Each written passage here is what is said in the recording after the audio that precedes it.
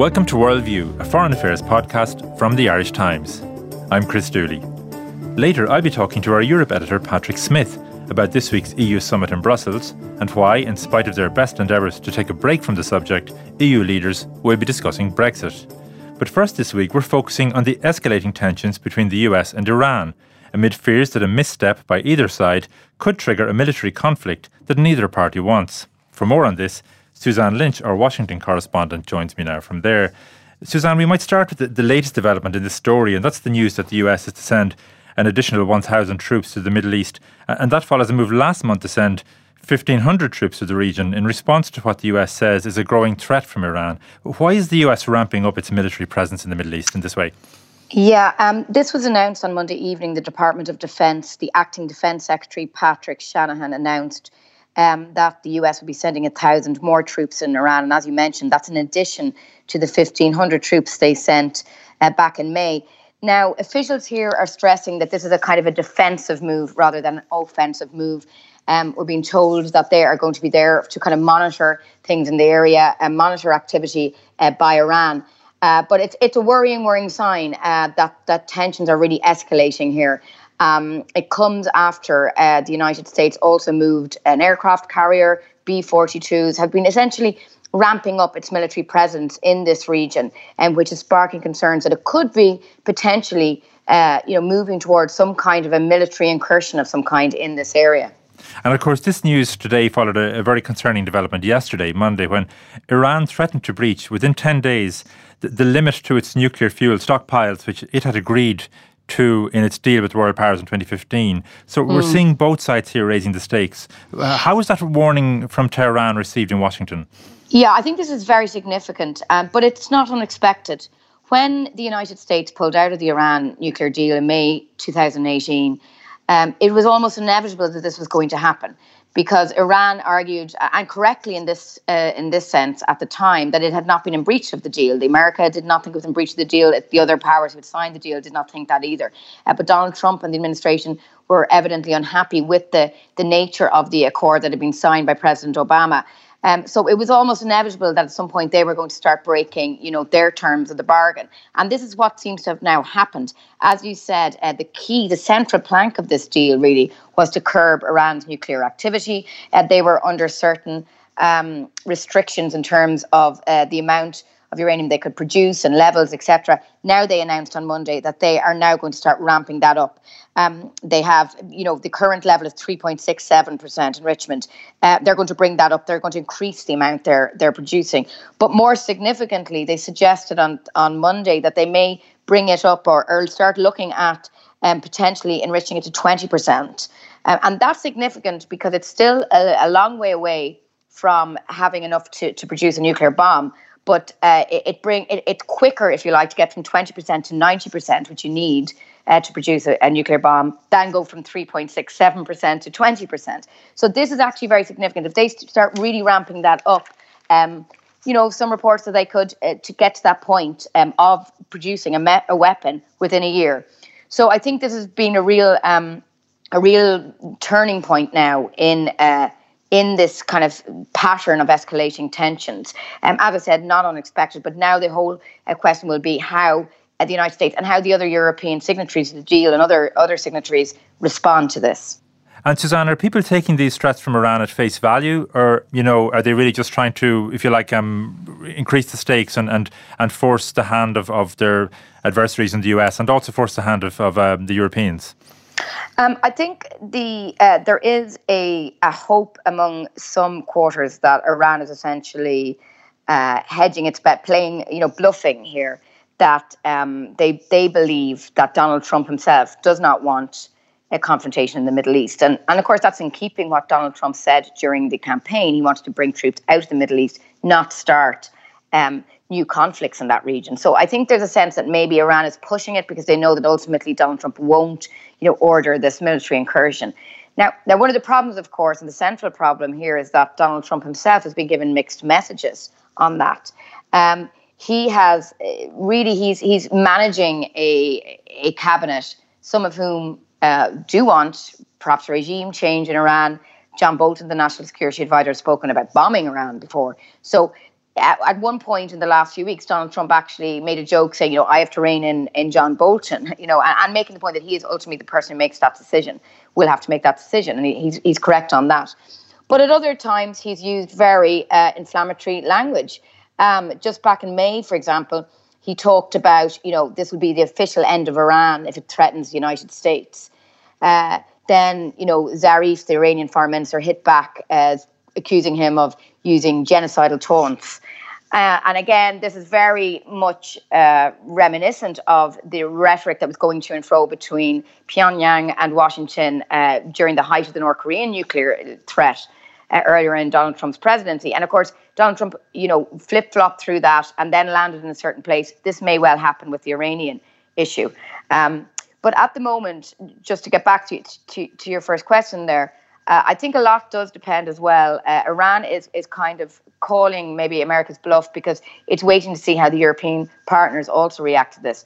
Significantly, a lot of US allies have been reluctant to support the US's position in the last few days. Germany in particular has questioned the intelligence, essentially, that Mike Pompeo has said proves that Iran was behind the attacks on 2 tankers last week in the Gulf of Oman.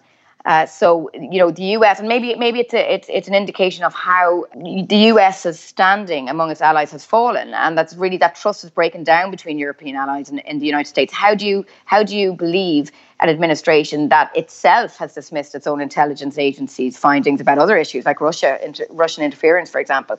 How do you take that as face value in this context of Iran? So I think the US will be discussing with its EU partners about what's the next step. The EU has been basically trying to keep this Iran deal on the road since the US has pulled out in May 2018. It remains signatory to the deal, and it set up a kind of special purpose vehicle to allow businesses to keep doing business with Iran. But that just doesn't seem to have worked. And I think you've seen that the European signatories to the deal are beginning to realise we can't really keep this going without the United States on board. And I think if you see that, well, then we could see a further escalation by Tehran where they breach even further the terms that were in that original deal back in 2015. And of course, Suzanne, you're a former European correspondent and you were based in Brussels when the nuclear deal with Iran was signed in 2015. This crisis does pose particular challenges now for Europe, doesn't it? Yeah, I think this is one of the big foreign policy achievements of the European Union. It worked closely with the Obama administration on this. The European Union is sometimes criticised for not having a very strong foreign policy, that's more in the realm of NATO and the big kind of military powers in Europe. But this was somewhere, the High Representative at the time, Catherine Ashton, was very, very involved with this, and Mogherini then took that over. So I think they believe that some of the moderates in Iran are people they can do business with. They're trying to keep them on board. They're trying to keep them on board at the UN as well in New York, and that's an important forum in which this Iranian issue is constantly playing out. But as I say, I think they are reaching the end of the road here on that. Now, Mogherini actually is in Washington today, Tuesday, where she's due to meet Mike Pompeo, and we do expect that this Iran issue is going to come first and foremost.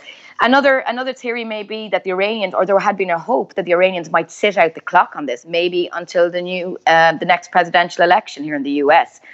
Donald Trump obviously completely changed US policy on Iran. There's nothing to say that a Democratic president, if they were elected in the 2020 elections, could go back to the status quo. And I think at least some of the Democratic candidates have suggested, I think Bernie Sanders, Elizabeth Warren, that they would rejoin the nuclear deal.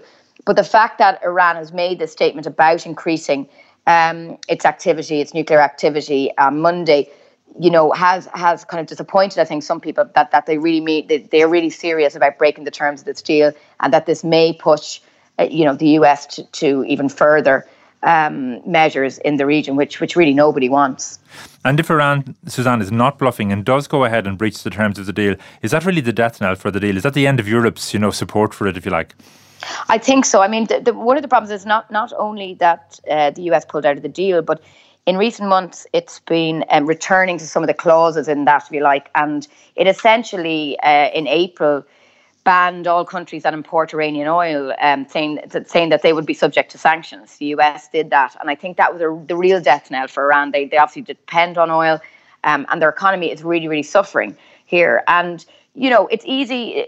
This issue is complex. I mean, I've talked to Democrats here on Capitol Hill. People like Chuck Schumer, they did not support Obama's Iran nuclear deal. They saw that it was flawed. So it's not that this deal in 2015 was perfect, but the strategy was, the calculation was, well, it's going to lead to some kind of curtailment of nuclear activity, which it did. Now there were flaws with the deal. For example, there was no the sunset clause issue, so it would have expired after 15 years, although, of course, proponents of the deal said that would have been renegotiated.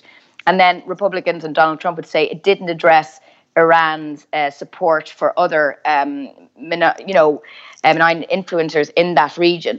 They're worried that Iran was using the economic successes of the nuclear deal to fund terrorism, essentially. So there were problems with the deal, but now we're back to square one, if you like, and the whole thing seems to be unraveling. And of course, this seems to be in complete contradiction to what Donald Trump is doing in North Korea. He's kind of taken a policy of appeasement, one could say, and trying to, he's negotiating with Kim Jong-un. He seems to believe what he's telling him. And yet, at the same time, they have walked away from a deal that did manage to curb Iran's nuclear activity. So, as you're saying here, what happens next? I mean, I think there is that sense that Donald Trump really does not want to get into a conflict in the Middle East, in saying that something small could trigger something large here. And that's sometimes when people sleepwalk into war, etc., that's the way it plays out. So these tensions in the Gulf are very, very concerning. And I think the American public here are very concerned. And there's been relatively few voices calling for intervention. Senator Tom Cotton, a very conservative Republican member of the Senate, he's been one of the few voices who said, he said this weekend that, the attacks last week in the Gulf of Oman warrant a retaliatory strike by America. But really, he's pretty isolated when it comes to that. Most others in Congress are urging restraint and do not want to get America into another conflict in the Middle East. And Suzanne, you anticipated a question I was going to ask about North Korea, because one of the differences obviously between North Korea and Iran is that North Korea has a far more advanced nuclear program, and it has dozens of nuclear weapons at its disposal, whereas Iran doesn't yet. So what are we to make of these two kind of directly contrasting approaches by the White House?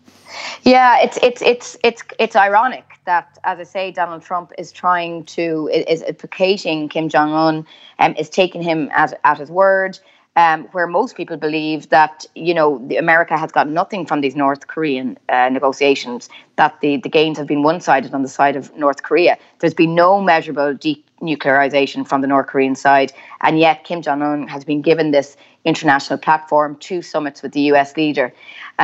Now, Donald Trump, just this weekend, he did a wide-ranging interview on ABC News that kind of aired in different portions over the weekend. And he's asked about the status quo with North Korea. And he was asked, does he believe that North Korea is collecting weapons and missiles and that there's evidence of this? He said, I don't believe that.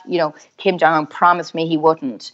And this kind of language, this kind of naivety, a lot of people believe from Donald Trump, is extraordinary when you see what's happening on the other side with Iran, a complete breakdown in trust. Now, in saying that, Donald Trump has suggested, on Twitter mainly, that he's prepared to sit down and discuss with Iran.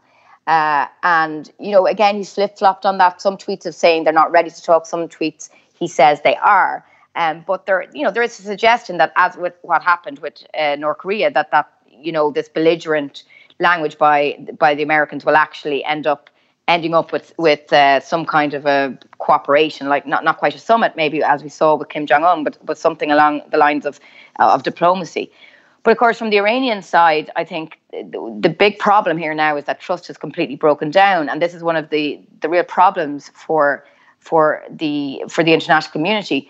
The hardliners in Iran never trusted the United States. They were the people who said, let's not sign this deal. We don't trust the Americans. And now, lo and behold, the Americans have pulled out of it. So you've got a situation now in Iran where the moderates, who, again, were trying to keep things going, are getting pressure now from the hardliners, who are essentially saying, we told you so. You should never trust the US. And ordinary people in Iran who are really hurting in terms of these sanctions. And, the currency has fallen. Economic growth has stalled, etc. They're under serious economic pressure. So they, again, are losing trust with the Americans. So I don't know if the willingness is there on the Iranian side, anyway, to do any kind of a serious negotiation with the US at this point, anyway. And just, I mean, if there is to be a de-escalation of the crisis, Suzanne, where is it going to come from on the American side? Yeah, I think what may happen now is whether there's going to be more kind of activity in the Gulf, like the attacks on the two tankers last week, which followed attacks a few weeks previously. Were designed. Some of the analysis seems to suggest that was a design not to cause serious damage if it had been a different part of the ship. For example, those vessels may have taken on water, etc. That wasn't the point of this. That was, if the Iranians did it, was to kind of send a message. So if there's anything more like that, I think that's worrying. But it's kind of Cold War style. Each side is inching up their responses, but not too seriously in each instance. And the issue is there's a lot of comparisons with the Gulf War, etc. But taking on Iran is a whole different scenario. They have a huge military. They're a much bigger country, and the Americans are aware of that. So again, one would hope that those cool heads would prevail, and that that there's ultimately, unless there was something very, very serious from the Iranian side, that the US won't pull the trigger in that extent, and won't start this huge confrontation in that region, because both sides have so much to lose from that. And Suzanne, before I let you go, while we're on the subject of Donald Trump, his campaign for re-election gets underway today in Florida. Yes, he'll hold his first campaign rally of the 2020 campaign season tonight in Orlando. He's been tweeting about it enthusiastically this morning and on Monday, saying that 100,000 people have requested to attend. Now, the stadium only holds 20,000 people, so we'll see how that turns out. But there has been queues of people outside the arena in Orlando. Mike Pence is expected to attend. Melania Trump will be there as well. And this is what fires up Donald Trump. These kind of set piece rallies. And it's significant. It's taking place a week before the first Democratic presidential debate next week, which takes place over 2 nights in Miami. So again, it underlines the significance of Florida here as a very, very important state in the 2020 election. But I mean, I've been to these Trump rallies. I presume it's going to be the same kind of rhetoric, the same kind of atmosphere. It will be Trump lashing out his opponents, touting his achievements. We may see a lot about immigration, the border wall, a return to the themes that he believes kind of helped propel him to the White House in the first place in 2016. But very much the president is gearing up for this today. He's, as I say, tweeting from the White House this morning. Will be leaving late afternoon for this rally. But it will give the flavour of what's to come over the next... It's still 17 months away, Chris. So we're going to have a lot more of these rallies between now and November 2020. And obviously the opinion polls will fluctuate and change a lot over the next 17 months. But what are they kind of currently showing for Trump? Yeah, it's been very interesting. He's coming into this rally with a very much a weak set of polling data. Fox News is his own favourite TV channel. They had a poll at the weekend really showing very negative figures for Donald Trump. If the election was held today, they predict that Joe Biden, who's the Democratic frontrunner, would have a 10-point lead over Donald Trump. They were showing that he polled at 49% nationwide compared to 39% for Donald Trump. Also, Trump's own re-election campaign issued some polling back in March. And this has leaked out in the last few days, actually prompting the campaign team to fire some of their pollsters. But in this leaked information, again, very, very negative predictions there for Donald Trump, particularly in key swing states that, after all, he won only by a small margin. Now, the Trump campaign team has come out. Donald Trump himself dismissed that these polls even existed. But White House officials in the last 24 hours or so have come out and said, look, these polls were taken in March. This was before, say, the Mueller report concluded, and things have changed since then. And that is probably true to an extent. But still, I think it does show the level of concern there is at the moment about Donald Trump's re-election chances. In saying that, this is a man who defied the polls in 2016. So I think that people are worried about giving that too much credence, because we all know what happened in 2016. The poll said one thing and the election results was very different. So nobody is putting too much store in these polls, but I think they are worrying for the Trump campaign at this point. Okay, Suzanne, I think this is a topic we may be discussing again over the next 17 months. Thank you. You're listening to the Irish Times. Thanks again to Suzanne Lynch in Washington.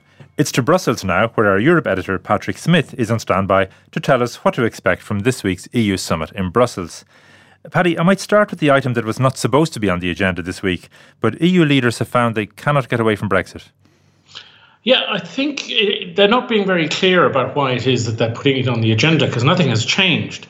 But I suspect that it's to do with the sort of issues that are coming up in the debate in Britain, and particularly the insistence by virtually all the candidates except Rory Stewart that they would be perfectly placed to renegotiate the withdrawal agreement, and that, of course, Europe would listen to them where it hadn't listened to Mrs May.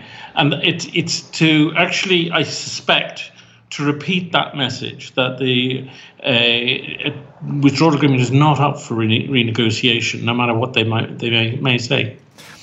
And there was one claim in particular made, Paddy, by one of the candidates in the Tory leadership race, and that's Jeremy Hunt. And his claim that Angela Merkel and Emmanuel Macron have indicated to him they're willing to renegotiate the border backstop, which of course would involve reopening the withdrawal agreement. Well, what do they make of that claim in Brussels? Nobody takes it seriously. If Jeremy Hunt met either or both of them in the corridor and he said, listen, I'm going to want to talk to you about the backstop and the treaty after the election, it is possible that they both said, yeah, we'll talk to you about anything. But they will certainly not have given him any assurance that the deal, the backstop is up for renegotiation. In fact, if anything, attitudes are hardening on that issue. But yeah, I saw a tweet today, Paddy, from Christopher Mayer, the former UK ambassador to the US, in which he said that the EU's insistence on sticking with the withdrawal agreement that has been rejected 3 times by the British Parliament is, and these were his words, a strategic blunder of astonishing proportions. Might he be right? Well, no, I think that the reality is that there's an inherent logic to the withdrawal agreement on whatever, on citizens' rights, on the backstop, and it's very difficult to think of a way round dealing with it. They've spent 2 years negotiating it, and they're saying, look, this is it. This is the best we can offer you, and we've made significant concessions. It would be insane to reopen the withdrawal agreement, because the whole thing would fall apart. And the net result will not be a new deal. You can be absolutely sure of that.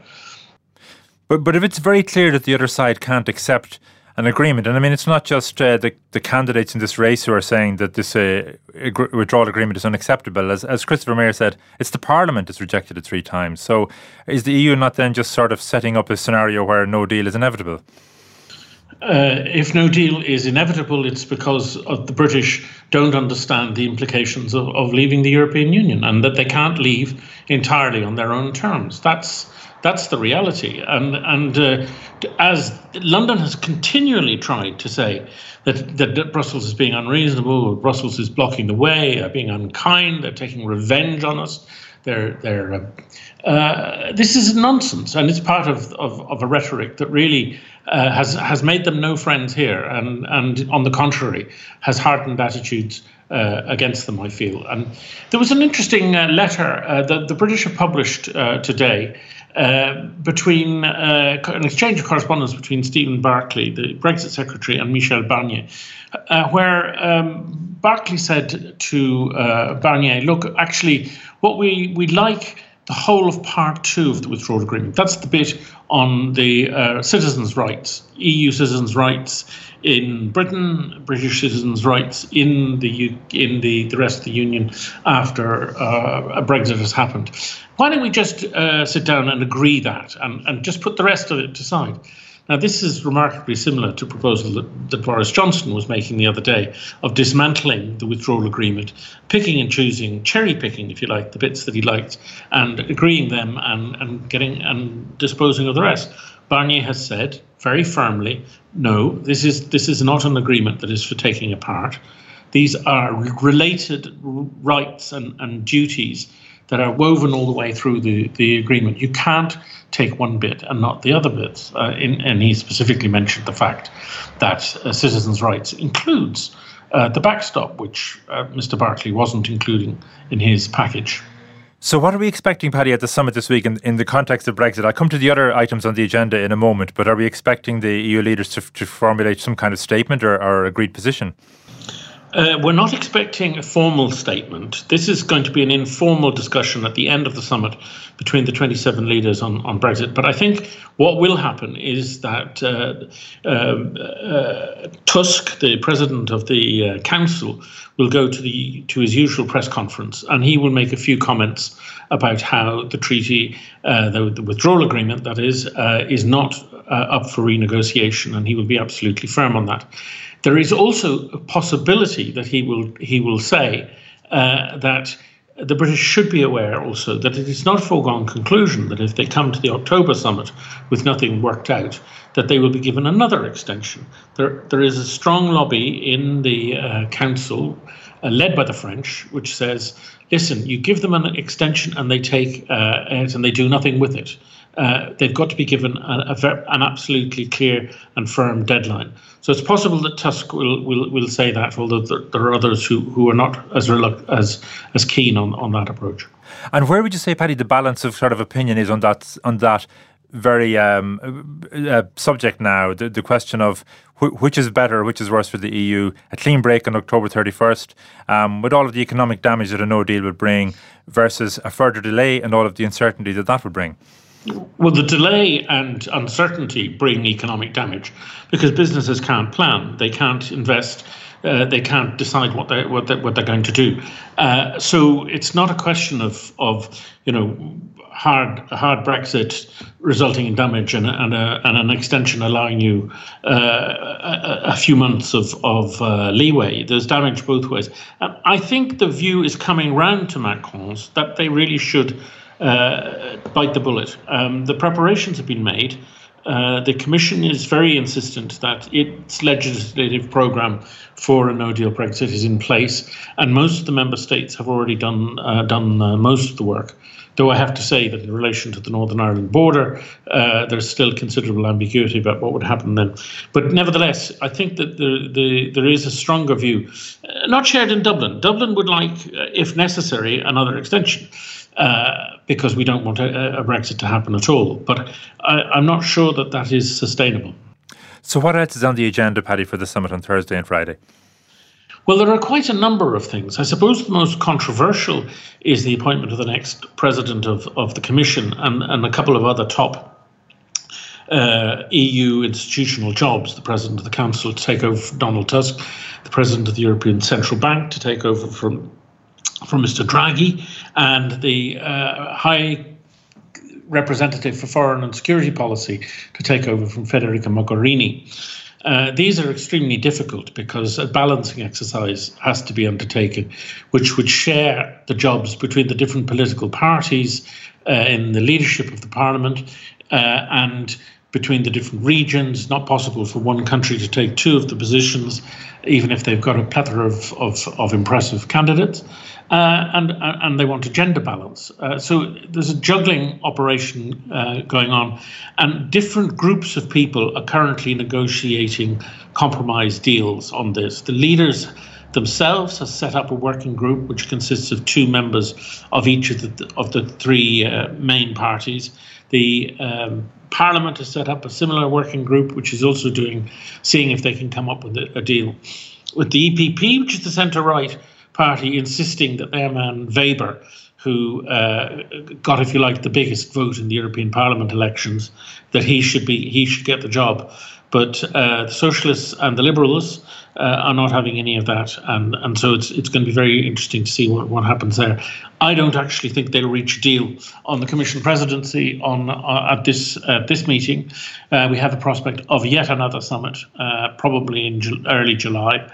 To deal with that issue. It is possible they may try and do half the job to do the Commission, the Council President, and perhaps the ECB head, in which case it's argued the task then for July would be relatively simpler. But it still is very difficult. Complicating all of that is that the Parliament is meeting on the 1st of July, and it will be very strongly in favour of its person getting the job, and they will threaten not to endorse anybody who doesn't back Mr. Weber. So the leaders have a difficult job, and Tusk in particular, to try and draw out a compromise out of this mess. But it is possible, is it, that they may fill a couple of the jobs this week, as early as that? Yes, I think so. I think the president of the council, in particular, they may decide to do, because it's not as highly contested. The leaders have decided in the past that it has to go to a serving or former prime minister, so that whittles down the field somewhat. So it's not just there's not a clatter of commissioners looking for the job. My bet is on the Lithuanian, a woman called Dalia Grybauskaitė, who is liked, who's tough, who's politically independent, so she wouldn't deprive any of the groups of a seat, and who I suspect will emerge from the meeting on Wednesday. Another item, Paddy, on the agenda, of course, is accession talks with North Macedonia and Albania, and I think the European Commission has, if you like, given the green light, or you can correct me on the terminology, but for these accession talks to begin. But what kind of view is the Council likely to take of this? Yes, every year the Commission produces a report on the state of preparedness of applicant countries for accession talks, and then when the talks have begun, they report again on the level of transposition of EU procedures and laws. They've came out very strongly only a matter of 3 weeks ago to say that North Macedonia and Albania deserve to begin the accession talks process. They think that if they don't, that they will lose what's called their European vocation. And it's certainly the case that, for example, the Russians will come in and tell them, look, these guys aren't really serious about taking you on board. Why don't you take a little bit of investment from us and politically support us? So there is a concern strategically that if you don't let the North Macedonians and the Albanians begin the process of talks, that they will drift away. But is it anticipated, Paddy, that the Council won't this week agree to start these talks? That's the word. The French and the Dutch are particularly strongly opposed to opening the process. But there are discussions going on as we speak on whether or not they can reach an agreement. So it'll be signed and sealed before the meeting starts. But my suspicion is that they probably will defer it until a summit in the autumn. And why the reluctance? I mean, you look at North Macedonia in particular; it's jumped through several hoops recently, including changing its name to resolve a dispute with Greece over the claim to Macedonian territory. So why the reluctance? Well, for Macron in particular, the French president, there is a strong sense that he has said that he's going to hold up any enlargement process until the EU reforms itself. The bringing in more member states, or even offering them the prospect of membership before the EU reforms its procedures and streamlines its operations, is a bad idea. And so he's using the issue as leverage against those who don't want to reform the European Union. So that and the Dutch, it's more to do with a reluctance to see other, perhaps other member states who are not going to be on the same economic level as the main member states in the European Union, and who will be a drain on the community's resources. I think that's more than any inherent prejudice against Albanians or Macedonians. Of course, and it has implications, doesn't it, beyond those specific countries, because if you look at, for example, Serbia and Kosovo, I mean, the incentive for them to resolve their differences is lessened, isn't it, if the EU seem to be reluctant to begin talks with other states in the Balkans? Yes, and I mean it's been being said quite openly in the Western Balkans that really Europe isn't that serious about bringing these countries in. It is very problematic in Serbia. It's also problematic in Ukraine to encourage the process of reform, to keep up the process of reform, with the Ukrainians being told. Having been told that the road to membership was something that they would be allowed onto, but it's very clear now that the Ukrainians are very, very far down the line. And it does create problems for the politicians in Ukraine who are encouraging reform on the basis that, look, we need to do this because this is our path to European Union membership. OK, well, Paddy, we look forward to your reports and analysis of the summit later in the week. Thanks for that. That's all for this week. For more on these and other stories, go to irishtimes.com. Thanks for listening. Goodbye for now.